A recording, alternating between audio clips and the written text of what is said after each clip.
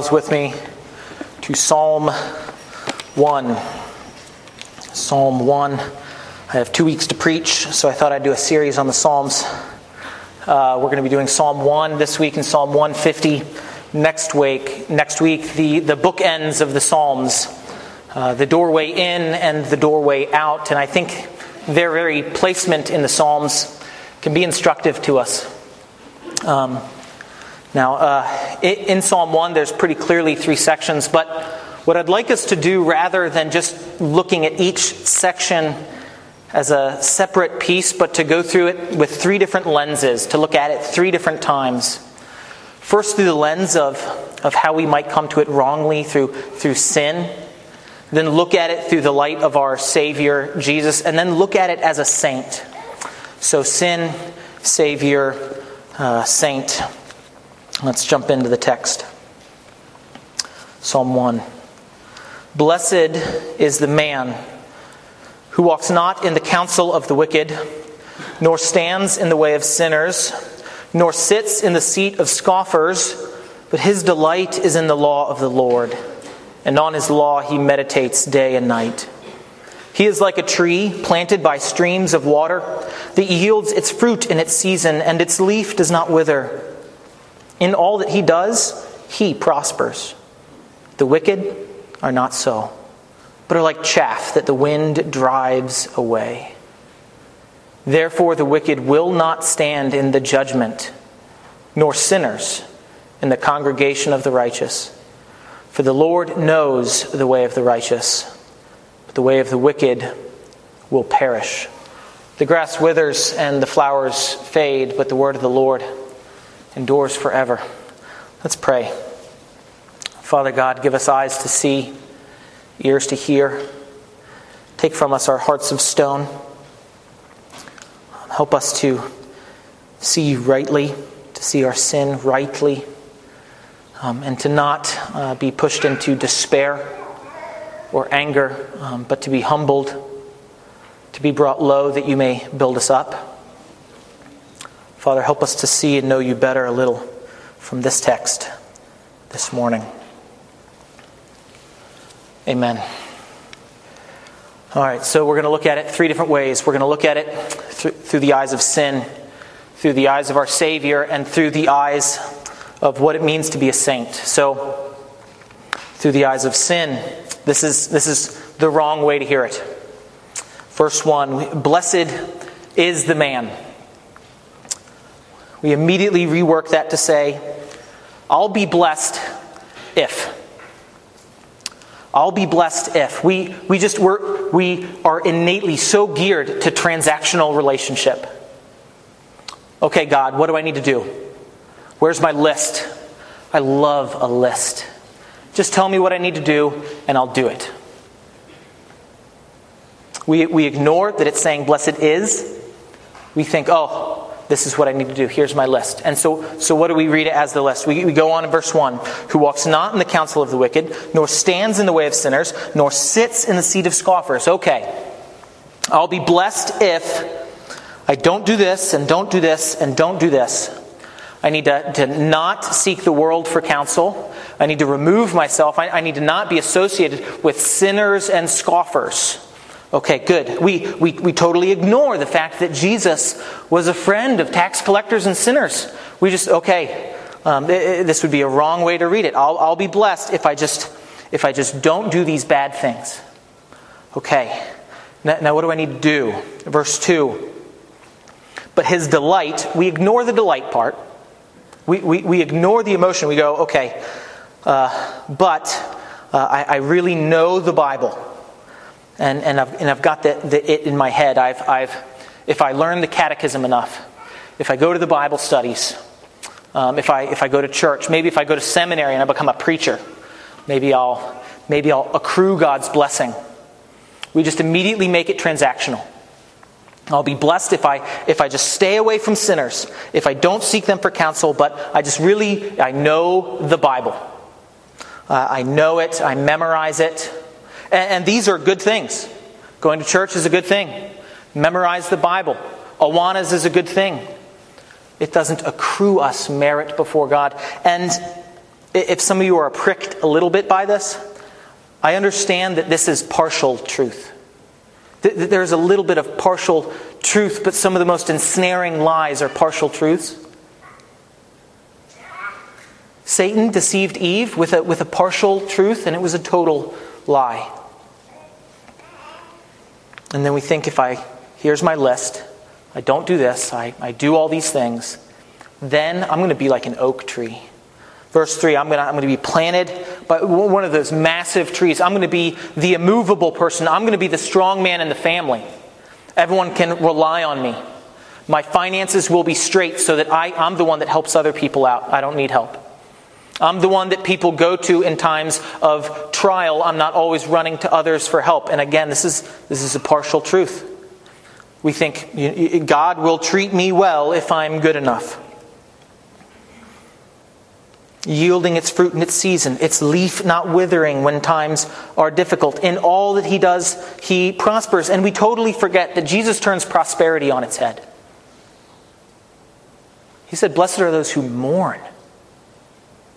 Blessed are those who hunger and thirst for righteousness," which mean there isn't justice and righteousness in the land. Blessed are the persecuted. Jesus turns our understanding of prosperity and blessing on its head, and we just ignore that so often. And I'm including myself in this. I default to this by nature. And then we think, the wicked are not so. They're like chaff that the wind drives away. Therefore the wicked will not stand in the judgment, nor sinners in the congregation of the righteous. For the Lord knows the way of the righteous. We forget that knowing. We forget that relational aspect of being known of God and knowing Him relationally. Having a depth of intimate relationship. It might be just what I know about God or what I've done. Jesus used the example of many people will say, "Didn't I do this? Didn't I preach? Didn't I cast out demons? Didn't I heal?" He said, I don't know you. There isn't relationship there.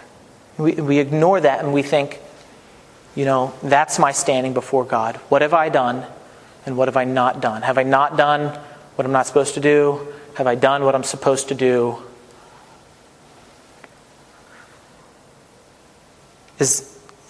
How much of this is you and me? Even for those who believe.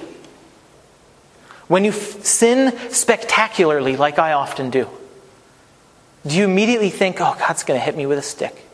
Not loving discipline, but just despair before God. Or maybe you've got the willpower to just pull yourself up by your bootstraps. I often oscillate between these two. When I've got the willpower, give me my list and I'm doing it. Knocking it out of the park. God's going to bless me. And then if blessing doesn't come, the problem's with God. I'm judging God. I'm frustrated with God. I've been good. Why haven't you blessed me? Or maybe I receive this list of what to do and what not to do, and I realize that I'm a spectacular failure. There's no hope for me. Or I'm just depressed. I think that maybe I'm saved by grace, but I have to maintain it all on my own.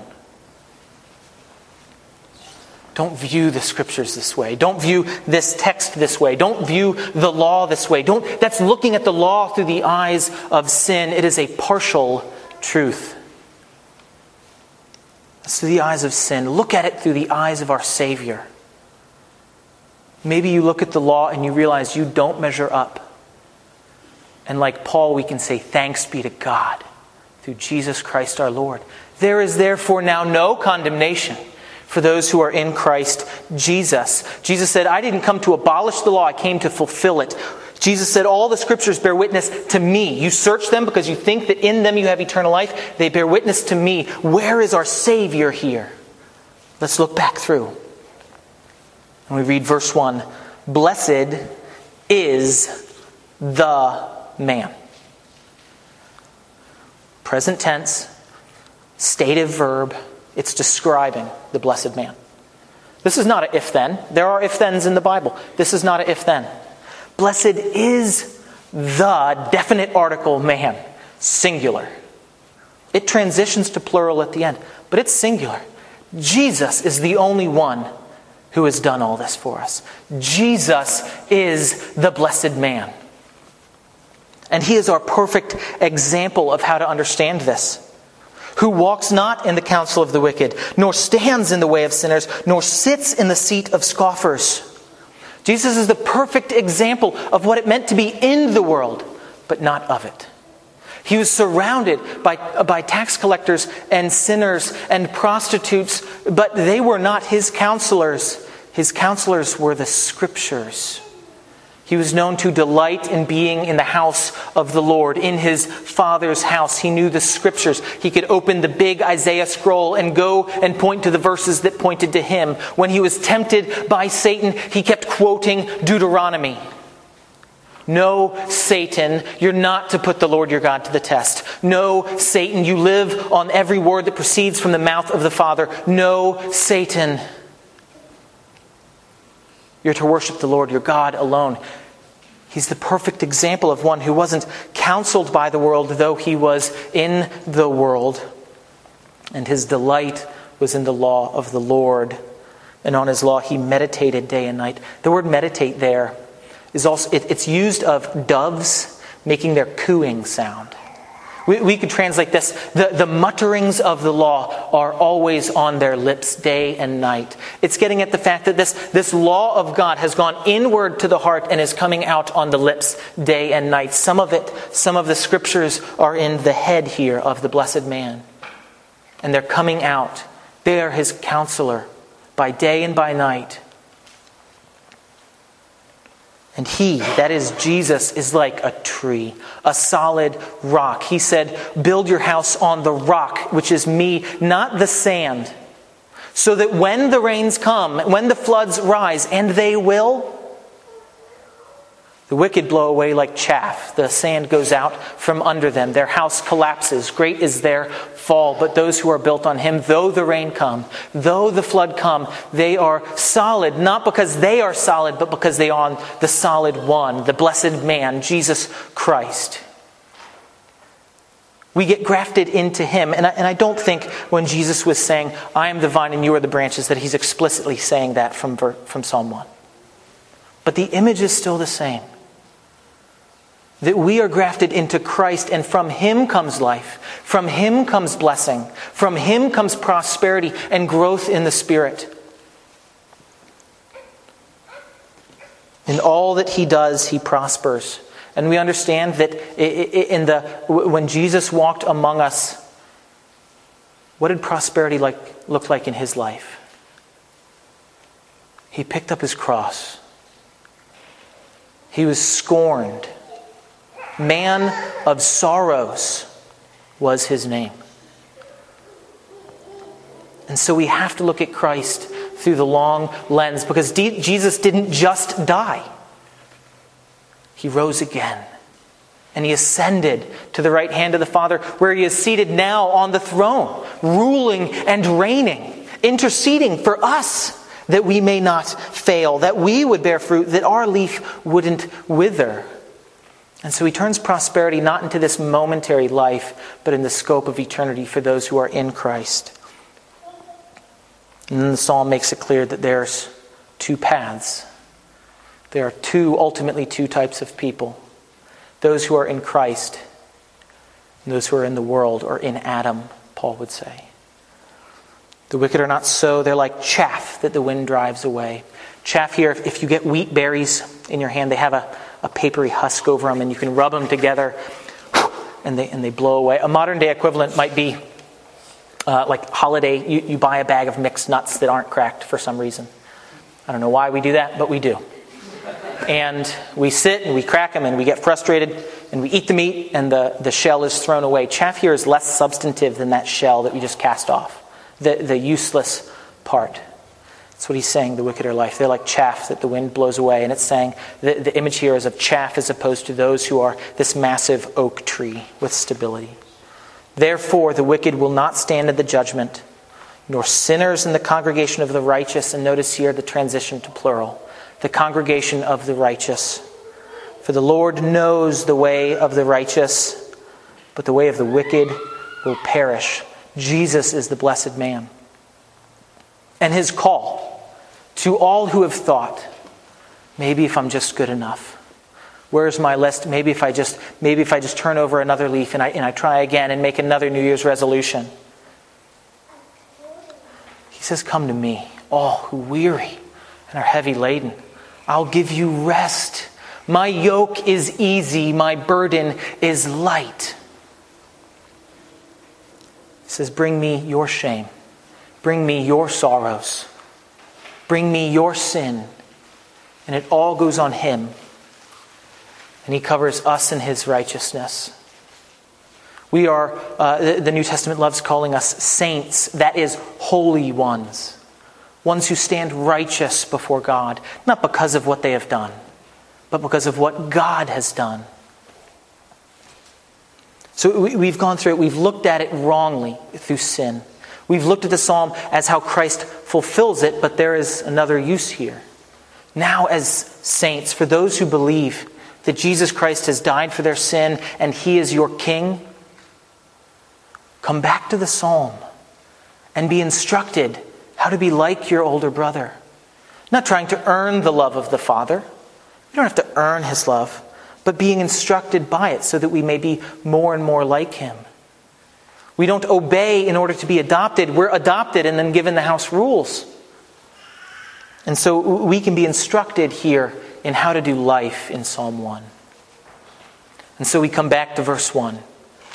Blessed is the man. Praise be to God through Jesus Christ our Lord that he is the blessed man. Thank you, God, that you look at me and I'm righteous in your eyes. What a great blessing. God, help me not to just walk in the way the world walks, to live in the way the world lives, to seek them for counsel, but to go to your word, Lord. Help me to walk in your ways as Christ has gone before me, because you have loved me so much, and your law ought to be desired. It's sweeter than the honeycomb is more than it ought to be desired. And we can be honest. We can be honest. Do you delight in the law of God? I mean, do you read the Ten Commandments and go, oh, what a delight? Do you read Leviticus and just get filled with delight? Be honest. But as saints, we can go, God, I don't delight in you the way I ought to. Help me. Help me delight. Help take this knowledge in my head and this obedience in my hand by sheer force of will, drive it down into my heart. And this is where I think the Psalms, and especially Psalm 1, is wisdom for how to read the Psalms. That God gave us poetry and song to teach us to delight. That the Psalms uniquely take what can easily just be in our head or just in our hand and drive it down into our heart and teach us how to delight in the Lord. And how to lament when the law is broken. How to cry out to him when we feel abandoned. How to self-talk when we know that we're not feeling the way we ought to. Why are you cast down, O my soul? The psalmist there is speaking to himself. Why are you cast down? Hope in God. It's an example of preaching to himself. So I would encourage you to memorize some psalms. Put them to music. They are put to music. You can find them. Learn a few of them. Sing them to your children. Learn some of them. If you feel like you're having trouble taking what is law in your head and in your hand with obedience and driving it down into the heart, God has given us poetry. He knows our frame. He knows that we're dust. And his prescription is poetry and song. What a great God we have. And so we read this as a saint, and we get to verse 3. He is like a tree planted by streams of water. Yes, Jesus, thank you for being my rock. Thank you for being the vine. Thank you for not letting go of me. Thank you for slowly, oh so slowly, bearing fruit in my life. Not in a day. Not in a week. Not in a month. But maybe year after year, maybe you're a little less angry. Maybe you get a little less angry when you drive or when someone cuts you off. Maybe you have a little more delight now than you did 5 years ago. But by the work of the Holy Spirit, for those who are in Christ, the Holy Spirit has engrafted us into Him, and life comes and fruit comes slowly. And so we submit ourselves to the means of grace God has given us in the Scriptures, in corporate worship, in singing together the Psalms. This is why, shameless plug for youth group, we're learning some of the Psalms. Last week we sang Psalm 3 to the music of House of the Rising Sun. If you're offended, get over it. But by learning it, it's so easy to memorize. And maybe now, when they hear that music, they think, "Oh Lord, how many are my foes, against me many rise. In vain they say, to help he looks on the Lord." And they learn it, and they can begin to delight in the law. That's why we're trying to do that with some of the Psalms in youth group. And then we get to verse 4, and we're given eternal security. We are known of the Lord, that we will stand. For those who are in Christ, covered in His righteousness, we will stand in the congregation of the righteous, but the wicked will not. And He wants us to have eternal security. So we can go through the Psalm through the eyes of sin, through the eyes of our Savior, but then as a saint being instructed. And so maybe for application, if you're thinking in that first group, maybe if you grew up that way, thinking, where's my list? I'll be blessed if I obey. I just need to not do this, not do this, not do this, do all these things.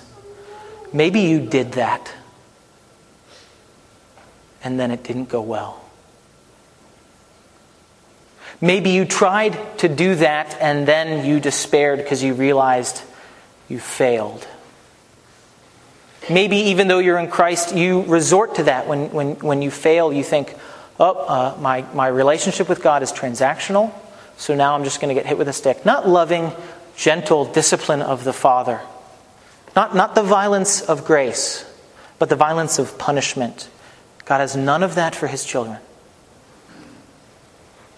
And so I would plead both to those who don't know Jesus Christ and feel like their relationship is just a transaction. How good have I been? That gives me eternal security and blessing. Or for Christians who, like myself, our bent is just to return to this.